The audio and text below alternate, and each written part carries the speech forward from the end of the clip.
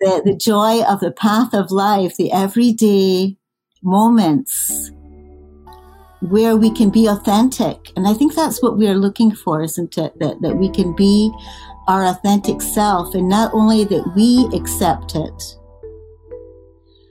but then when we accept it ourselves, that who I am is fine the way it is. Who I am is doesn't need to be altered, and I mean in our most deepest sense, doesn't need to be altered at all. But can we just show up and just be?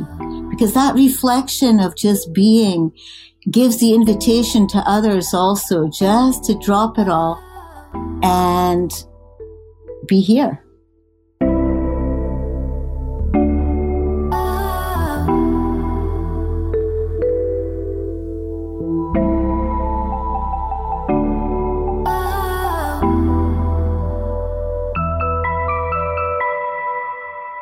Hello and welcome to Curious Ones podcast by Yandara. I'm Yael Ginsberg, the host of the podcast, a yoga and meditation teacher and philosophy lover. Each week you will hear eye-opening interviews with the different teachers of the Yandara Yoga Institute, located in beautiful Baja, Mexico, along with other teachers that pass through here. This life-changing knowledge shared through authentic, heartfelt communication will help you live a happier, more fulfilled, and connected life. Let's dive in. I'm so honored to have our guest today, my personal teacher, Suil. Suil is extensively trained in many different disciplines: Buddhist meditation, shamanic healing, NLP, coaching, tea ceremony, psychology, art, hypnosis, and sound healing, to name a few. She has been a Buddhist nun, a meditation teacher, a Dharma teacher, translator, therapist, and coach to executives across Asia. Suil is one of the most joyous people I have met. And after completing her life coaching training, I can say that the biggest teaching that I received from her is her presence of joy and lightheartedness. She has many accomplishments under her belt, including collaborations with Buddhist masters and world-renowned leaders and teachers, which I only found out about while researching her because she speaks of herself with such humility and grace. Thank you so much. Thank you. It's an honor for me to be here with you today. Just to know, happy to be here. I would love to start exactly with that, with what you see as the importance of humility. Well, you know, the ego is a trickster, isn't it? In the makeup of our journey, that when we begin to have that pride of this or that, whatever it is, then it takes away from, I believe, our natural who we are, which is already just fine as it is. And so I think that humility, and I have to say, in my own training, I was always affected profoundly by the teachers that I've had who were masters, but showed up so humbly, and that it kind of melted for myself, that kind of ego pride of whatever accumulation, accomplishment, and that I think that ego can get in the way. So the path of humility, of course, it's a very Asian kind of concept, humility. I remember when I went to see one of my great teachers, and he said to me, "Oh, you came such a long way, but there really isn't anything here." And my heart just kind of opened from that humility of this great master who was so humble in his being, that there was no need to sort of pump up his ego self, like to try to be somebody. In fact, I feel like my own training over all my lifetime has been about going away from who I thought I was to kind of open just up that authentic, here I am, that being, and that. So I think that humility is something I really treasure. And, these days it's very easy to go online and become a this or that instantly, or you learn it today and teach it tomorrow. That's never been my school, because I really honor the path of mastery of life and walking humbly and in that Zen way, to walk where there are light footsteps, to walk lightly on the earth and be who we are without any kind of exaggeration. Something like that. Did that answer anything of your question? Yes, of course. It's so beautiful because a lot of times we feel like we have this need to show other people and be something very, very great and important. And that need comes from the ego. It's not the who we are. It's not our soul need. And it distracts from actually are doing and what we can bring to the world. If we have this image of what we want to show, it can take away from our being shining through. And that being shining through, that's really the point. That our being, whether it's shining through or it isn't, is already perfect the way it is.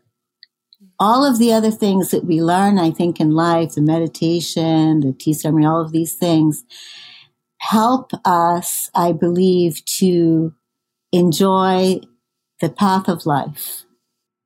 It's not about accomplishing that itself, to be a master of tea ceremony or meditation, but that we enjoy the walk of our life every day. So that's interesting to me, rather than, all of the pieces of paper we might want to stick on the wall, that just the joy of the path of life, the everyday moments where we can be authentic. And I think that's what we are looking for, isn't it? That we can be our authentic self, and not only that we accept it, but then when we accept it ourselves, that who I am is fine the way it is.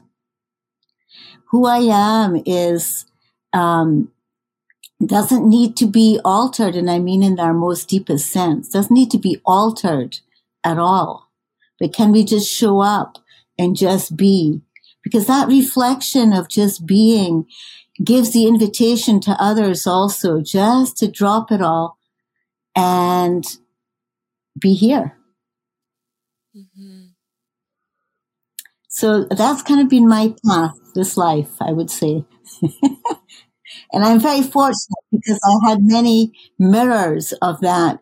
As I said, I think that the teachers that I was attracted to,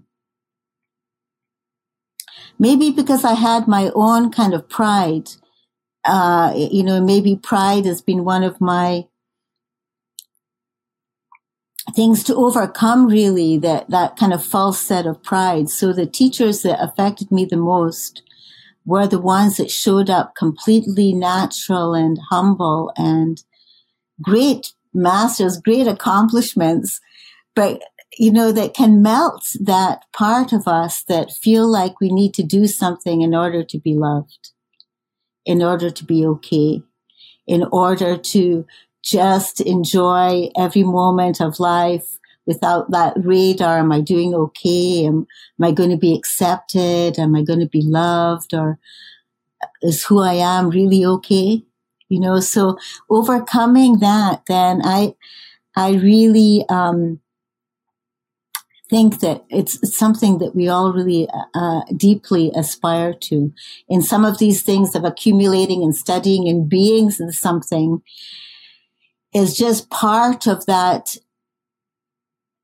journey of letting all of those layers drop off so that we can just be right here, who we are. Mm-hmm. That's so important. And I find that it's really has been great realization for me in my own path. That instead of thinking, because we all have things about ourselves that maybe we don't like or we prefer to have them be different. And when I was younger, I thought it was who I am. And then that led to a feeling of me thinking that something about me is flawed. And when I realized that it's not my core that has these flaws, it's the ego that keeps these illusions and these maybe destructive behaviors or reactions that maybe aren't even aligned to who we want to show up as in the world, but they still are part of our being.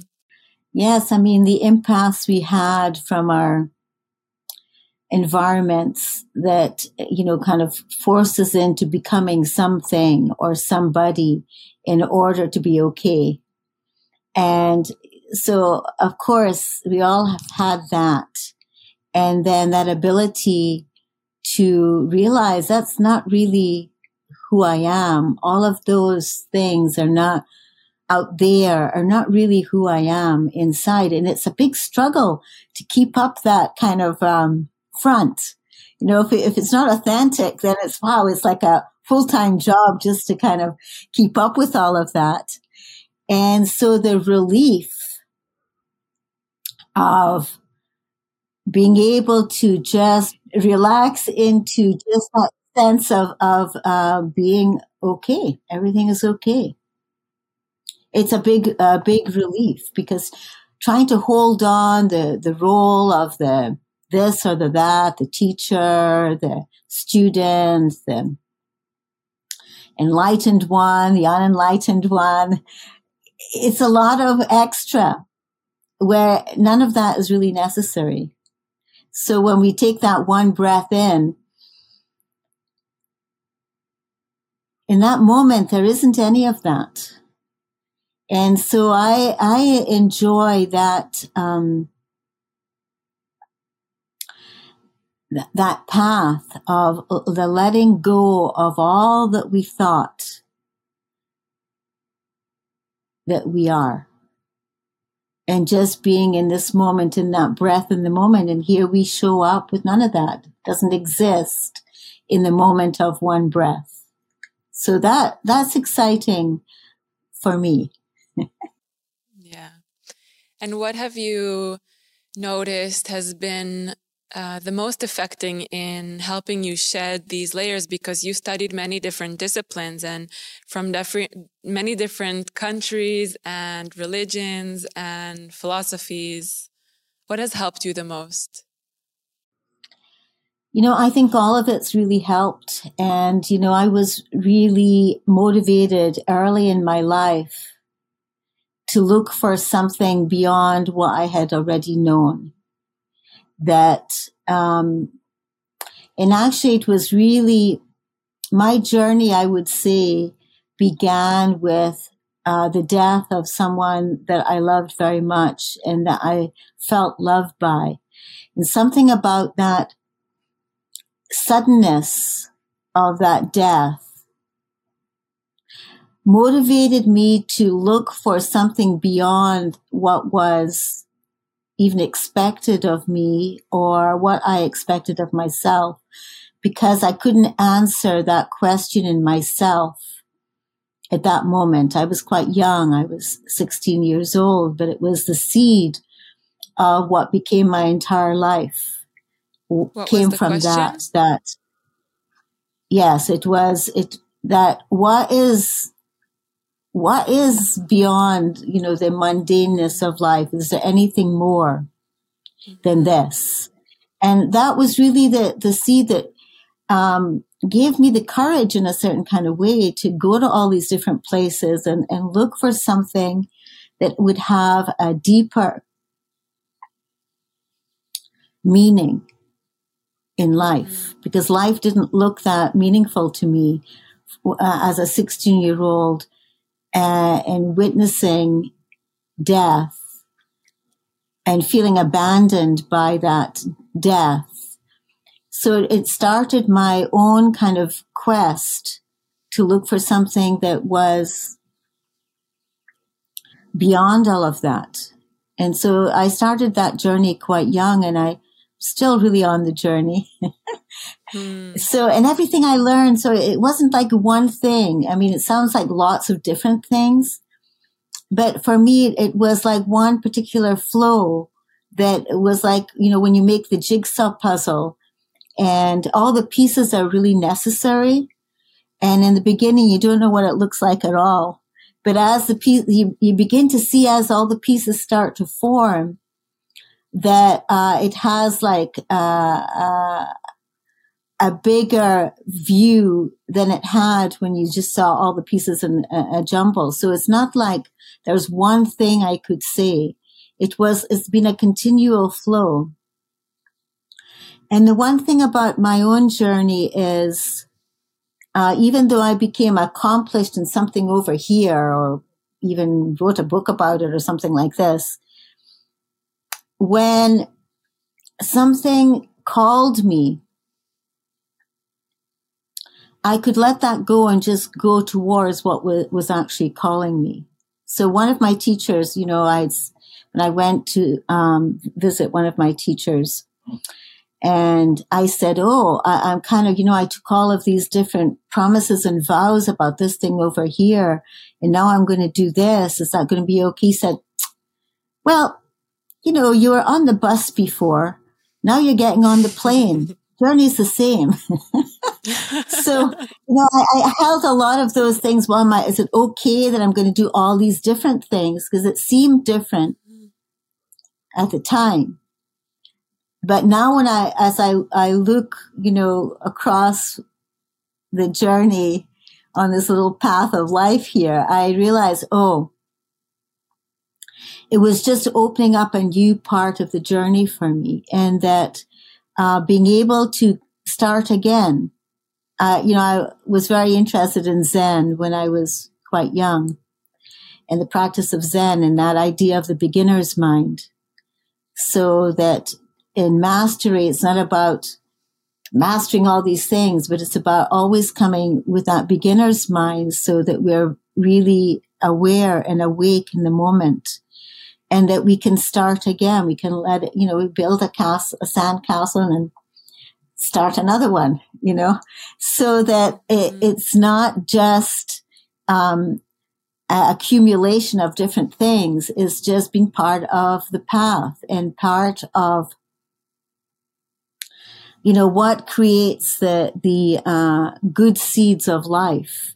So, you know, we don't meditate to become good meditators, but to become good at life, that our life becomes more in balance, that life becomes more sweet in its essence, and that whatever comes, because it doesn't mean the absence of what the obstacles that might come, but that we can face those things in a way that still has a certain kind of balance. So it's all been about kind of balancing, and also, as I said, about living life. A lot of those things that I did was about how to live life through all of the impasse that come in life. So I feel like I've been guided that way. It wasn't like I had all these ideas, now I'm going to, No, it wasn't that exactly. It was that one meeting developed into another one. And the thing that I was able to do, though, was to keep following, no matter what it looked like to others.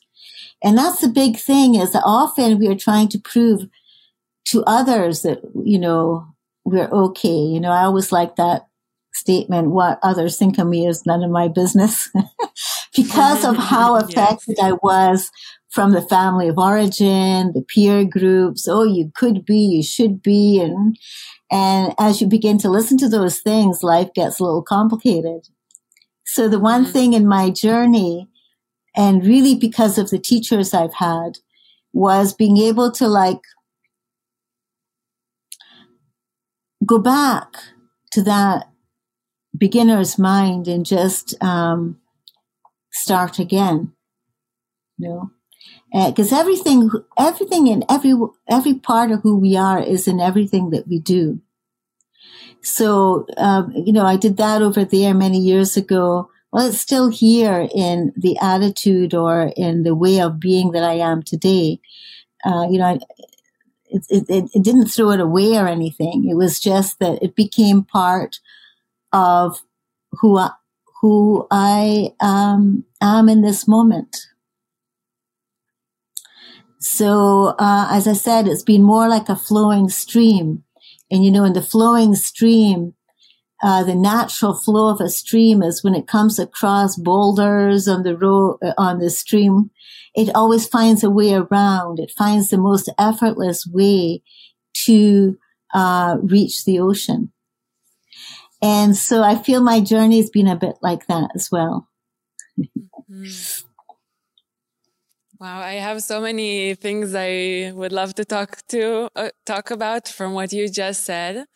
I think one very important point here is the courage to really do a lot of different things and jump from different areas. And from my research, I know that you had the Eastern influence from very young, right? Your grandfather was a Sanskrit scholar. Yes. And then at the age of 18, you were already living at the Neem Karoli Baba yes. monastery, right? In India. The ashram, a temple, actually. Yes. Yeah. Temple, yes. I lost the word. And it's so incredible because I think that you were so ahead of your time. In the generations before us, I think the main idea was to find an occupation and to stick to that occupation for the rest of your life and just keep getting better at it. And nowadays, I hear a lot of times people saying that our generation doesn't know how to commit and that they jump around and that they get bored easily. But I look at it in such a different way that even if you go from different subjects, like my path has been a bit like that. I was learning fashion design and then I was doing interior design and now I'm doing yoga and now I'm doing a podcast, you know, a lot of different things. But how I see it is it's all kind of tools that we have in our belt and they make us more whole as a human for the next thing, the next venture that we go in. So I think it's so incredible that you had this really beginner's mind in a time where it wasn't considered very acceptable.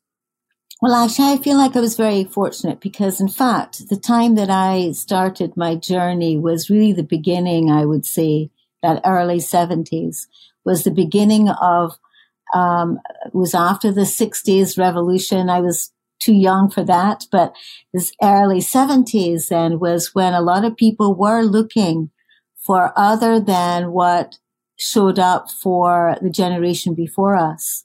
So there were a lot of seekers. There was a big movement of people looking for spirituality, a deeper meaning in life, maybe even purpose. What is it about? Is this all I am? Is there anything more? You know, these kinds of questions, I think, was a movement in the 70s. And I was young at that time, but there was a movement that was moving towards the East for some of the answers that we couldn't really quite find in the West at that time. And so I think it was a fortunate, just as the yoga situation is very popular right now, and many people are finding their path with the help of yoga disciplines and things like that. At that time, there was a movement of younger people to look for spiritual teachings that would help really our flowering of who we are and who we are becoming. So I think I kind of jumped on that bandwagon a little bit. I didn't realize that at the time, but as I look back on it now, I realize, oh yes, there was a lot of people that were on that, path to find a deeper spiritual meaning of life, whether it was through spirituality or just through the experiences of being in completely different cultures and recognizing that there are many ways of life that people have, many cultures, each valuable. And, I grew up in Scotland, so a very kind of small path of influence really there, where, all my family grew up in the same town and, generations of carrying on the same traditions. Not my grandfather, of course, but mostly like this. And so kind of breaking out of that a little bit to open up also the rest of the world and the cultures of the world. And I feel like apart from all the teachers I met, all of what I like to call them is the secret bodhisattvas, the secret beings of great kindness that you meet on the street or that, come to help you or that sit next to you for tea.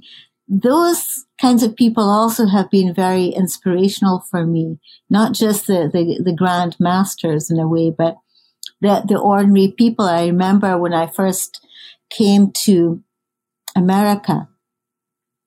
I came to America in 1981 as a translator for one of the great Zen masters from Korea. And I had to go to the post office in LA. And it was a tiny little post office with a very, very, very long line. And, when you're waiting in line, people get grumpy and annoyed and, start complaining and, very busy people, what's going on. And I started noticing that the people coming out of the post office, however, were smiling. And so when I finally got to the person, to post the letter, whatever it was that I was at the post office for, I realized that this man that did this every single day, the postman, had such a beautiful attitude that it spread to everyone on that line who came to him very grumpy about how long they'd had to wait. And just the way of his being, the smile and the good nature was a great influence on that person's day. And I love that kind of the natural teachers, I call them also, the ones that inspire you just by who they are. It was not any particular accomplishments or anything. It was just that sharing of that kindness and having a kind of positive outlook. And as I said, I went out smiling too, and I went, wow, okay, I just met like a true bodhisattva is the name we call people that in the Buddhist tradition that dedicate their practice for the benefit of all beings. And so without all of that, he already was naturally that. And those people also impress me that can show up in daily life and share a kindness with a stranger. So I will always remember that person because of how he showed up that day. And that's in my own teachings also, that remembering is that it's not about just what we do, but who we are is going to be what people remember, not all the things that we might have done. So who are we in this moment? How do we show up, every day? Even in the days when we might wake up feeling grumpy, I don't know, but how do we transform that into as they say in Japan in the tea room, every day is a good day. So how is every day a good day? What is it? What constitutes that? Mm-hmm. So that becomes, the study of like dropping away the things that are not that important that we might hold on to. Mm-hmm. Like going through the closet and all the things that don't fit anymore, we empty it out so there's more space. So in that same way that we, empty out all that stuff, that we think and old stories about who we should, could, must, all of that, just, the ability to empty that out and just take a breath. Smile, Yes. Like you taught us in the training. Yes. Be happy for no reason at all. Yeah. Do we need a reason to feel the joy of the moment? Not really. But it is a choice. And a lot of the work that I do is about helping to make those choices that give a quality of life. Because I think that's really, in the end, important, as I said, not what you did, not all of those accomplishments and certificates and all of that, not that, but who we are every day. Because when we have that smile and that kindness towards other, it usually is because we have it towards ourselves. Mm-hmm. So that, developing that self-kindness and compassion, I think is really important. Of all the things that we can focus on is loving ourselves. The Dalai Lama says that a lot, that start with compassion, kindness towards yourself. In fact, there's a story about the Dalai Lama when he came to America for the American Buddhist Teachers Conference. And many of the teachers were, therapists or work in some kind of transpersonal psychology or things like this. And at first, His Holiness the Dalai Lama couldn't understand the need for extra compassion towards herself, because it's a very Western concept. In some cultures, that is automatic, that you would love yourself as the deity, as the enlightened one, as the heart of compassion. Not as an extra thing, but in the West, we need to cultivate that because of our training and our focus towards the outer. And so it took him a little while, His Holiness, to understand that in the West, we actually need to develop that ability towards self-compassion. So that we can be compassionate to others, so it's not, I think it's something that we can learn a lot from the East, are some of those ideas. I always wanted to be a world citizen anyway, so, there's something to learn from everything, really, I think. Yeah. Yes. It's so beautiful what you said. I feel like we should be learning this in school, how to be compassionate towards ourselves, instead of the giving grades to everybody, comparing between the students, reprimanding somebody when they learn in a different way than the teacher is teaching in. I think we're doing better in that now. I think that those ideas are much more commonplace now than they were before, for sure. Yeah. So I think we're learning. Also, each generation, they're going to bring in almost the teachings of how they're going to wake up and claim themselves will come in that generation. So we're beginning to see different movements about different ways of learning, and also how to accept people who are different. And I think that's a big study right now is that how do we recognize the human heart in everyone, regardless of what it looks like. Yeah. On the outside. So I think we've got hope. I have a little hope there, you know, in all these struggling times. But I think when we come back to basic human qualities, the qualities of humanness are, even for the ones that have the worst behavior, beyond that, there's usually some part of that person that desires that human heart, the kindness, the compassion, the love. And so it's a big teaching that in terms of our own judgment. I created a process in NLP that is basically a triangle, and it's on the top is awareness, non-judgment, and compassion. And with the idea that, you know, we need to, first of all, the awareness. We need to be paying attention to what's going on, cause and effect, all these kinds of things. What am I doing in my life? Is it working? Is it not working? Of course, going towards the way that it's working usually is good, but also to have that ability to recognize. And then that piece of judgment, we are so judgmental about ourselves.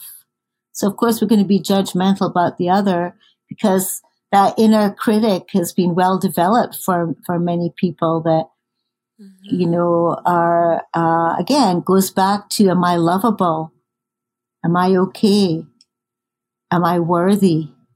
And so overcoming those things, then again, now with the love and compassion, the awareness, the non-judgment, and then compassion towards ourselves. And then once we have that for ourselves, other is not that big a step.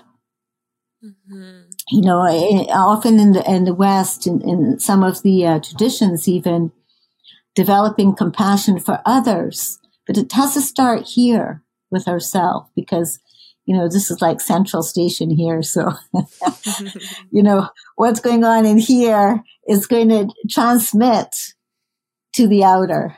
So, you know, just forgiving ourselves for all the things that we might have listed up, you know, or that we think we should have, and kind of emptying it out a little bit, starting again right now, one breath. That's beautiful. I have so much to say about what you just said. I feel like it's such an interesting point that you brought up here, that even the people who on the outside seem angry or maybe mean to other people, it's usually coming as some sort of cry for help or cry for attention or love. And we can change our perspective of noticing that if they're talking that way to other people, how are they talking to themselves?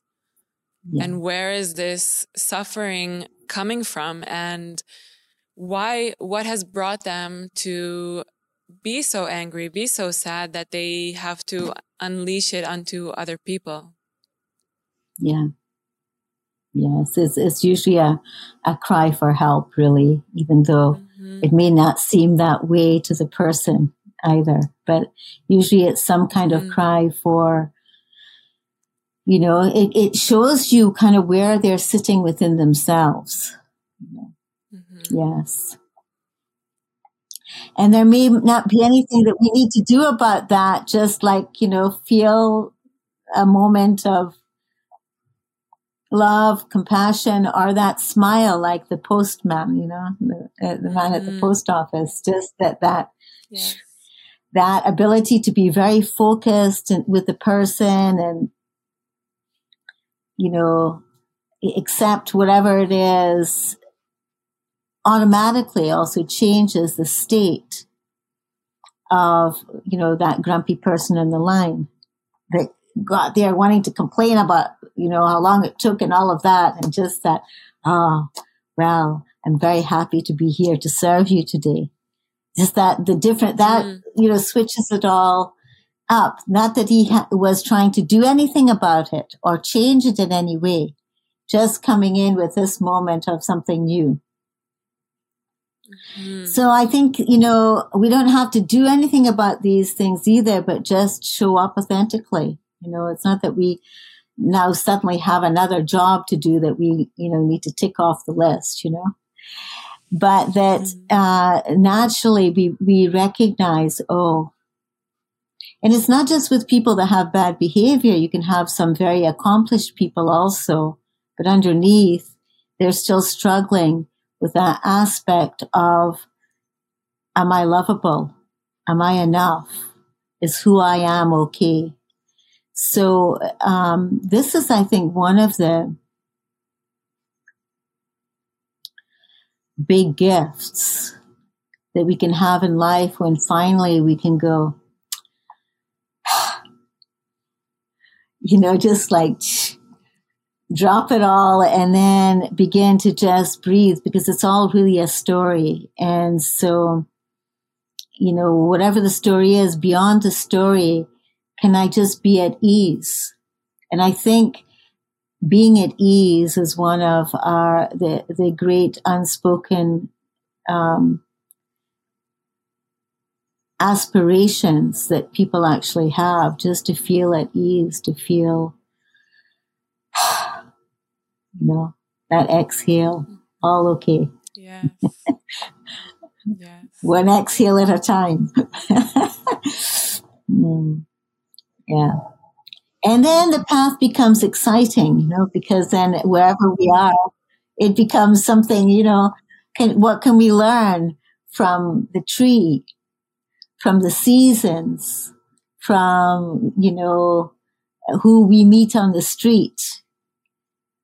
That way, then everyone becomes the teacher. Everything becomes the teacher, not just the ones that, have the title. Hey, I'm quickly interrupting the episode to extend an invitation. If you are interested in deepening into any of the subjects we talk about on the podcast, we offer many different experiences on our beautiful grounds here in Baja, Mexico. From 9-day modules such as sound healing and yoga nidra to breath and meditation, as well as 200 or 300-hour yoga teacher trainings and many different shorter retreats.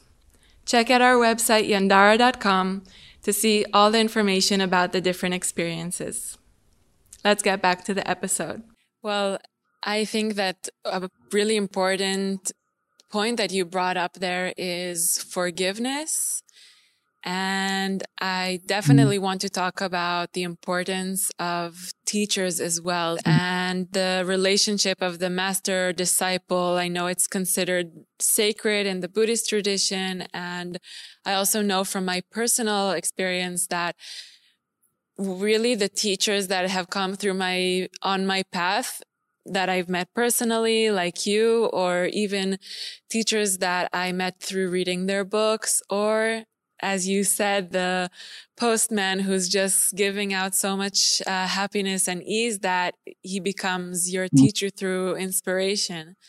So I would love for you to talk a little bit about your teachers and the importance of teachers on the path. For myself, the teachers have been very important. And and I don't think it's necessarily that everybody needs to meet the great teacher, because as I said, I think in life, many things that come to us are the teacher, are the teaching. But personally, having teachers in my life have been a great advantage because, and just to state though, that not all of my teachers that I've had have been benevolent. I've had some encounters with some teachers where my experience was very challenged, not because in that relationship. So I want to recognize that not all teachers, even though they may have something to teach, are benevolent in the way that they may have a relationship towards the student. So I think, as I said, I'm very grateful for all my teachers, even the one that was crossed boundaries that I wouldn't wish on anyone else. But even that was a good teaching for me because it made me stronger to know my own rights as a student. So, in the relationship with the teacher, not that we're giving ourselves up for the teacher, but that we maintain our own autonomy in relationship with the teacher, at the same time opening up to receiving the teachings. And,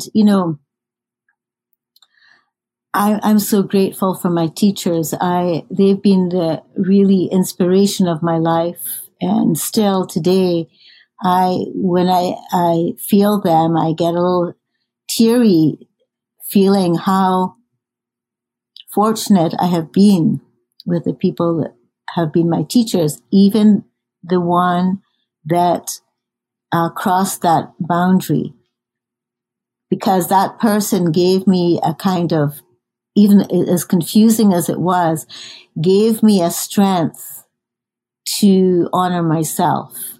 But the other teachers I've had, they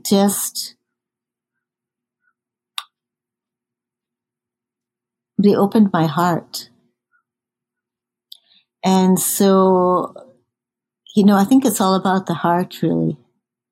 And in whatever way that we can open our heart and, feel that love and feel that compassion for self and other, whoever it is that can, is in that position is a teacher also. And personally, I've had amazing, beautiful teachers that I will be eternally grateful for, and as actual formal teachers. And of course, for the student, to be able to show up and go through all of our resistances and all that to learning, and so that we can actually show up with and open our hearts and just feel and cry when it's a moment to cry and laugh when it's a moment to laugh. And, I think it's very important. And everybody has also their own destiny in a certain kind of way. And so who we meet along the path, as I said, I like to think of all situations, our teachers. Everybody that we meet is a possible teacher. When we go beyond our own limitation in a way, then everything is going to be a teacher or a teaching. The flower that grows up through the cement. Or I was in the Amazon one time where they had destroyed all of the forest. It was pretty sad, to see the entire forest destroyed and barren like a desert. And then I looked down in that kind of sadness of feeling that, and there was one tiniest little pink flower, so pink, growing up through this sandy, soil. And in that moment, that flower was a teaching of wow, how things can renew, and that continuation. It gave me a kind of hope that through all the destruction, anyway, there's some way through. And this little flower was a great teacher that day, little pink flower. So, as I said, the teachings can come in many, many forms when we are open to that, and that we recognize, we might, go to the Himalayas and find a great teacher there, or it might be the little flower that grows on the side of the road, or an ordinary person with kindness. And when I was coming back from Baja recently, I had injured my thumb, so I couldn't write out the forms. And this wonderful lady came and said, "Oh, let me help you." And I said, "Oh, you're my angel today." She said, "Oh, thank you so much." Because that acknowledgement, to the person also can, just naturally, it doesn't have to be a big deal. Naturally that, helping when we can, and so of course now we are sort of in this sort of time in the world where people are even suspicious if you want to help them sometimes. Yeah. So, it's part of what we're going through right now, but I do feel there's a solution in every situation. And what I've learned from my teachers is to look for the solutions rather than drop into what's not working. Mm-hmm. And, so teachers are abound, I would say. So, and if you're lucky to find a teacher that has something to teach you that you feel ready to learn, then I think that's a great blessing, actually. And it definitely has been for me. Forgiveness, that's a big topic. Yes. And I think, again, forgiveness is often about ourselves. There's a book I read once. It was a channeled book about St. Francis. And I forgot what it was called, but it was about St. Francis. And it was a kind of conversation with St. Francis about, St. Francis, how do I forgive? And St. Francis answers, well, forgiveness, that's really in the realm of the humans. Usually we're forgiving what we did do, didn't do, forgiving ourselves or other. But to forgive as God forgives is to understand that nothing really happened.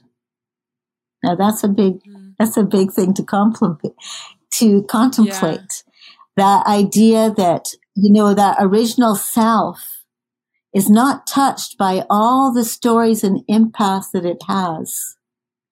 So when we begin to have an understanding of that, original self, that, deeper part of our spirit, of our soul, or whatever we want to call that, our Buddha nature, all those words that would describe that all the impasse we have in life doesn't touch that original stream of consciousness. So forgiveness takes on another kind of aspect from that point of view. That's beautiful. And, sometimes there's things maybe we wish we could have done more consciously, but then the lesson would be then, okay, another opportunity to show up in a different way. Then it would be really a kind of truth, because, we can get into the power, forgive me, but we don't change anything. So, but if it gives us that awakening to change something, some part of our behavior, then that also becomes another great teaching. Don't do it again. Do something gorgeous. Different. Yes. There's always a new opportunity. There's always a chance to do it differently the next time. Exactly. Then it really becomes a valuable lesson, Right. You mentioned in the beginning of the conversation that your ability and the way that you are really able to have this such a full and incredible life was your ability to follow the calling and notice that when the clue arrives, see this conversation as an opportunity to open up a new way and a new door. So how were you able to follow this call and through that to find the teachers that you have? Well, there's following the call, but there was part of me that was compelled by the calling. Mm-hmm. So kind of motivated by the call itself, so, and in the beginning of my journey, we couldn't just Google things and find out things on Google or, online things. So it was really a different era in terms of information. So, I felt it. So, when I took a moment and I stopped and I had maybe the idea or I heard something, and then I would feel that. And that feeling, when I just stopped and felt that feeling would actually be what the calling was. And then I would feel like, okay, I know I'm going to go there. And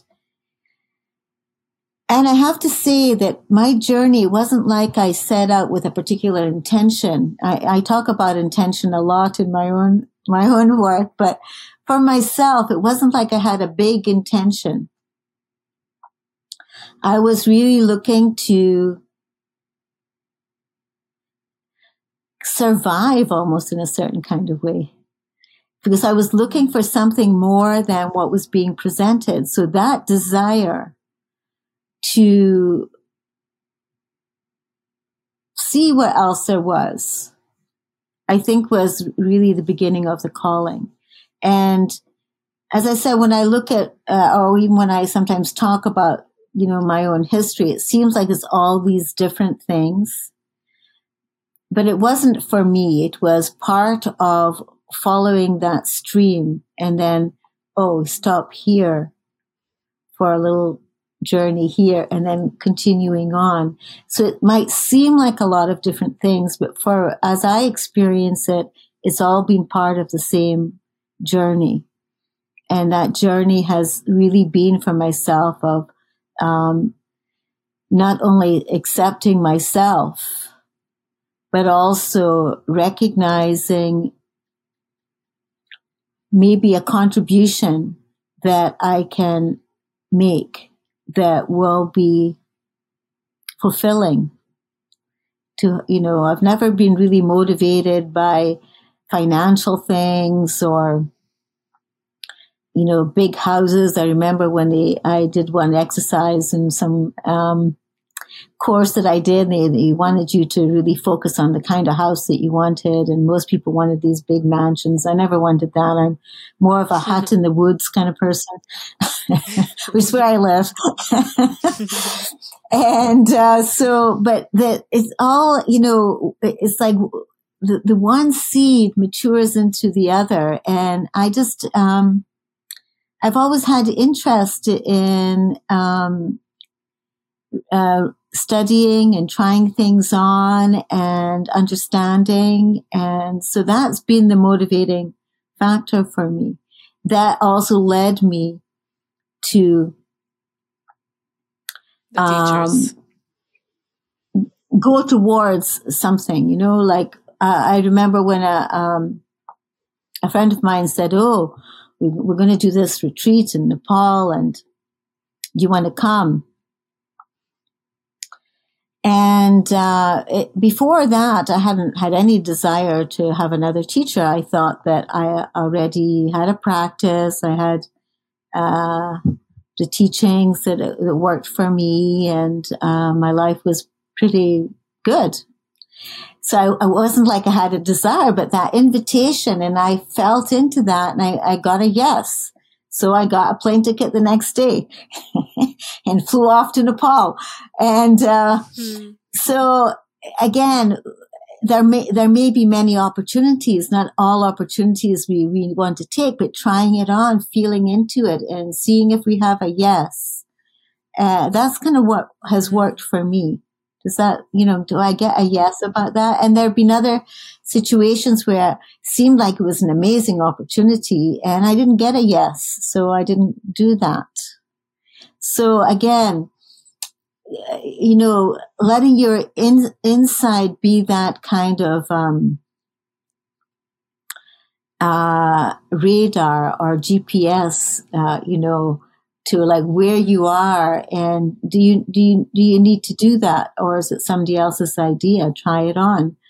How is that? Do I get a yes about that? And that's worked for me. Very simple, but it's always kind of worked, Mm-hmm.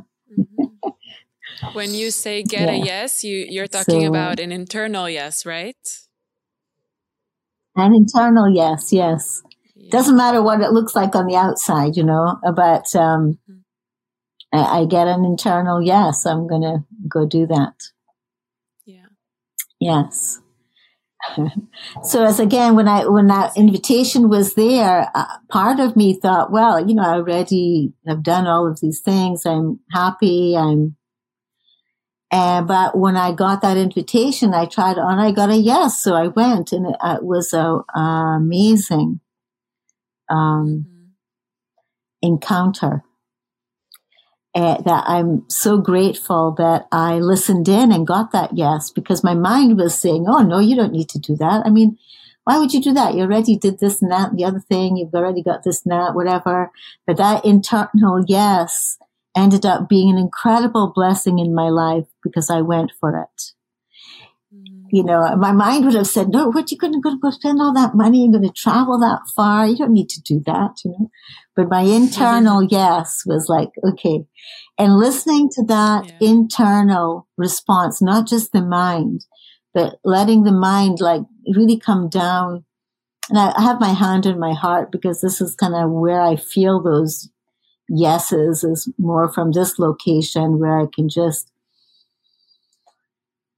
breathe into that and, instead of like, racing with what my mind might decide, so taking a moment and just feeling it.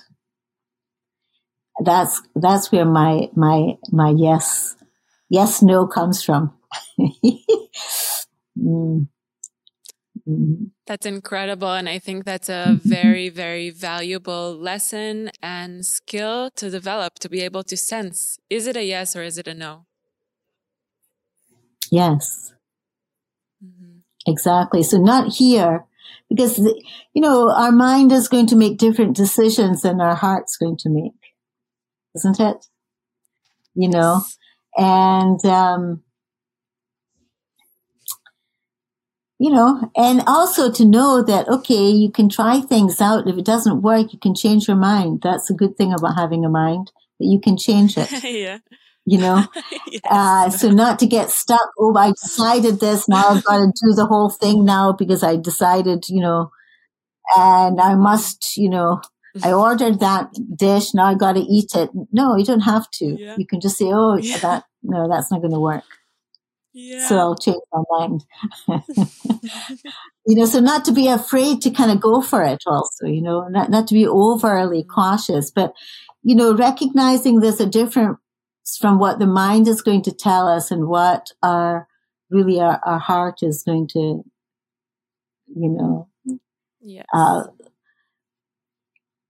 show us. Yes. Very, Ram Dass used to say the biggest journey is from here to here.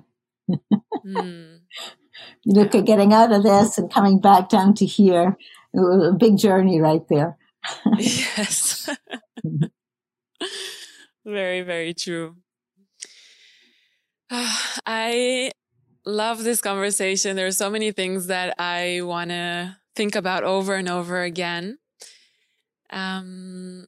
We arrived at our closing curiosities that I close each episode with. So these are kind of shorter, faster questions, but they're kind of deep actually. First question is, what is something you've changed your mind about? I've changed my mind about relationships. I've changed my mind about locations that I live.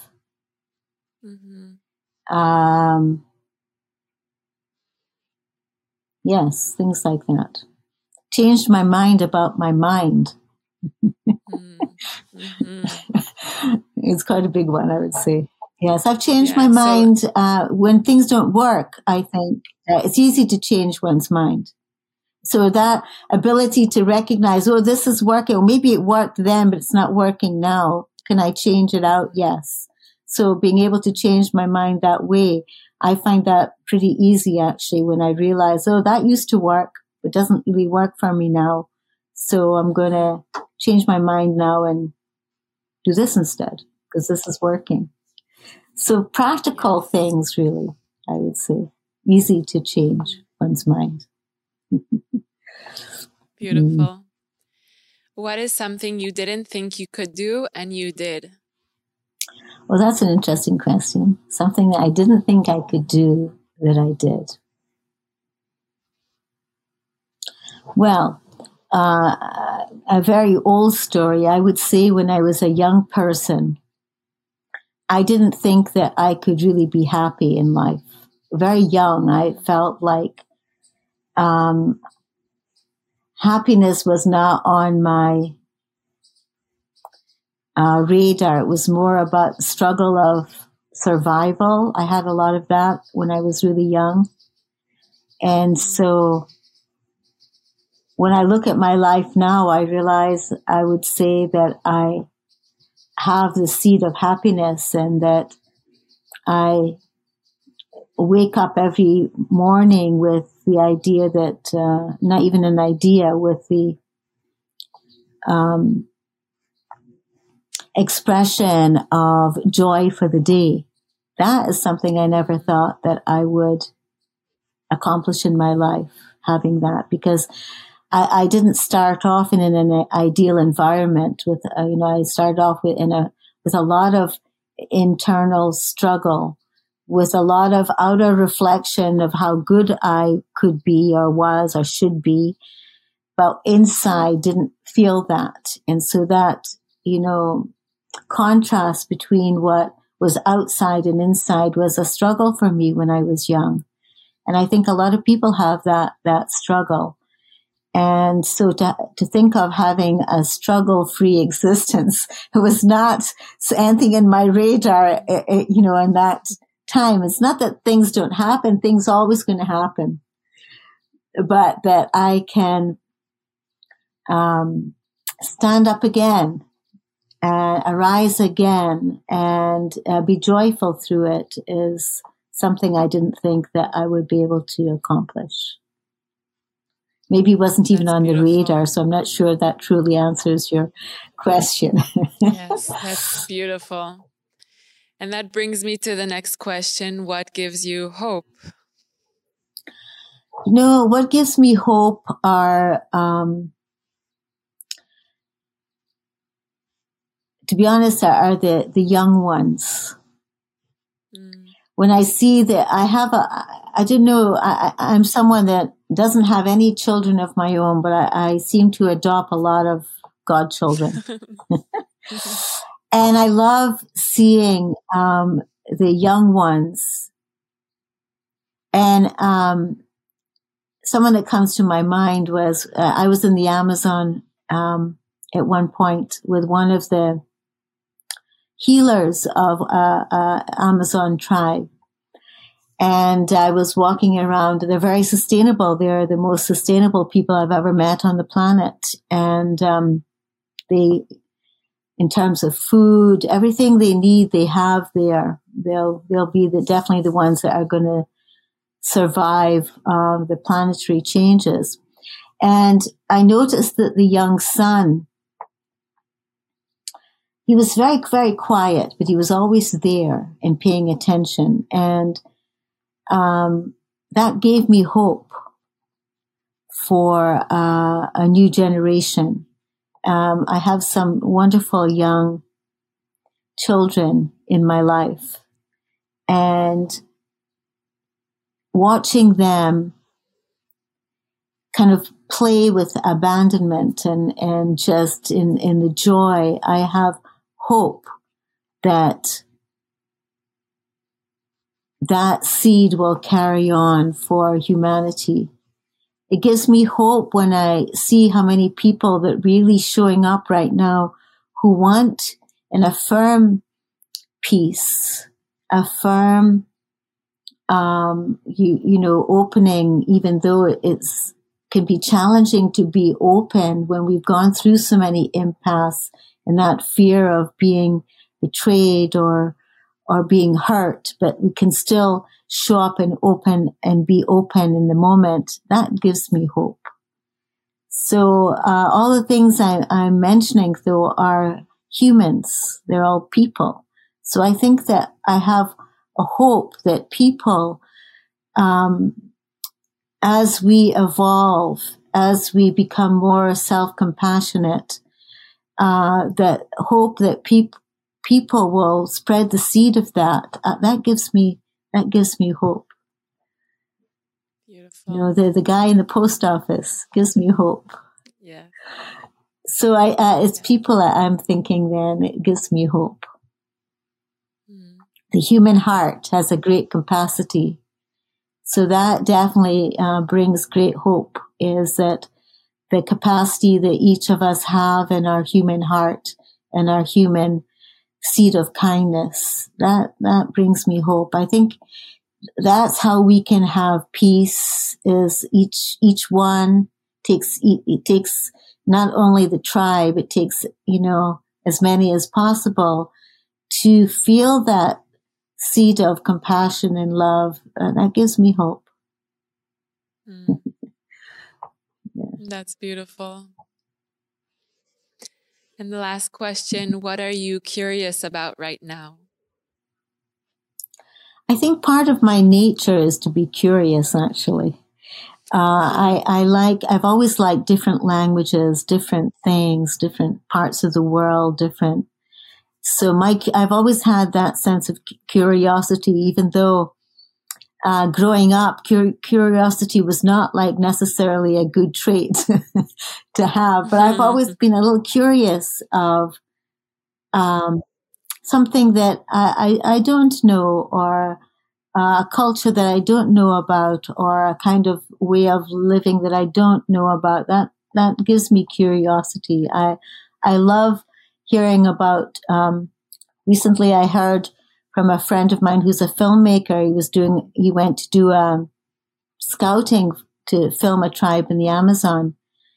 And he realized when he got there that this particular tribe did not have any language in their language, and no language of hatred, blame, or shame in their actual language. And so, as my friend told me, it was, they were quite peaceful people because they didn't even have in their language any of those things. They've never had wars. They don't even have disagreements because their language didn't even have the words for that. So that makes me curious as to, all the possibilities that we haven't even heard of yet that maybe will affect, the rest of us humans to change in ways that really will make a difference. And so I have a curiosity for all of those things that maybe I don't know yet that could be of great benefit, or that can be a seed for something that is wonderful for our planet, for our hearts. So that I have curiosity about. Beautiful. Is there anything else that you would like to share that's important for you? The only thing is, for people, I don't know who is going to be watching this, but the one thing is just keep on going. Don't give up when we come across an obstacle. Be like that river and find a way around it, because the benefits and the gifts of continuing your journey in a good way is going to be so fruitful and long-lasting in life. We might forget the place or the name of the person and all of that, but when we are able to go beyond and keep going, the Dalai Lama likes to say that, never give up. Keep going on your path, never give up, and develop more of that love and trust for oneself. If anything, that's what I would like to see. I'm taking that for myself. How can... Me too. How can people stay in touch with you? Well, I'm very reachable. So, WhatsApp and my email, definitely. And I do try to respond to those who want to be in touch. That's part of my path, is to be a resource for those that need to have resources. Would you like to share your email address? I think of myself more. My email is Suil, like my name, 108@gmail.com. So I'm here. Great. Wonderful. Suil, thank you so much for this website honor of having... Oh, you're great.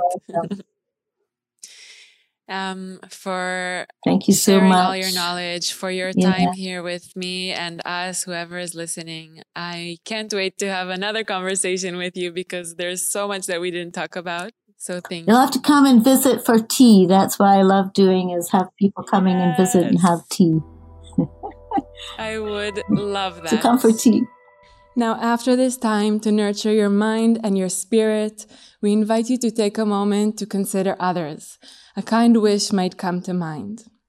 Know that what we learn becomes more valuable when we apply it and share it with others. So share this episode on Instagram stories, tag Yandara and I, or share with a loved one so that more people can benefit from it. Our hope is that the search will lead you home to who you already are, to what was always there. We'll be back next week with more inspiration, honest conversation, and insight into the energetic world around us. Thank you for listening and watching.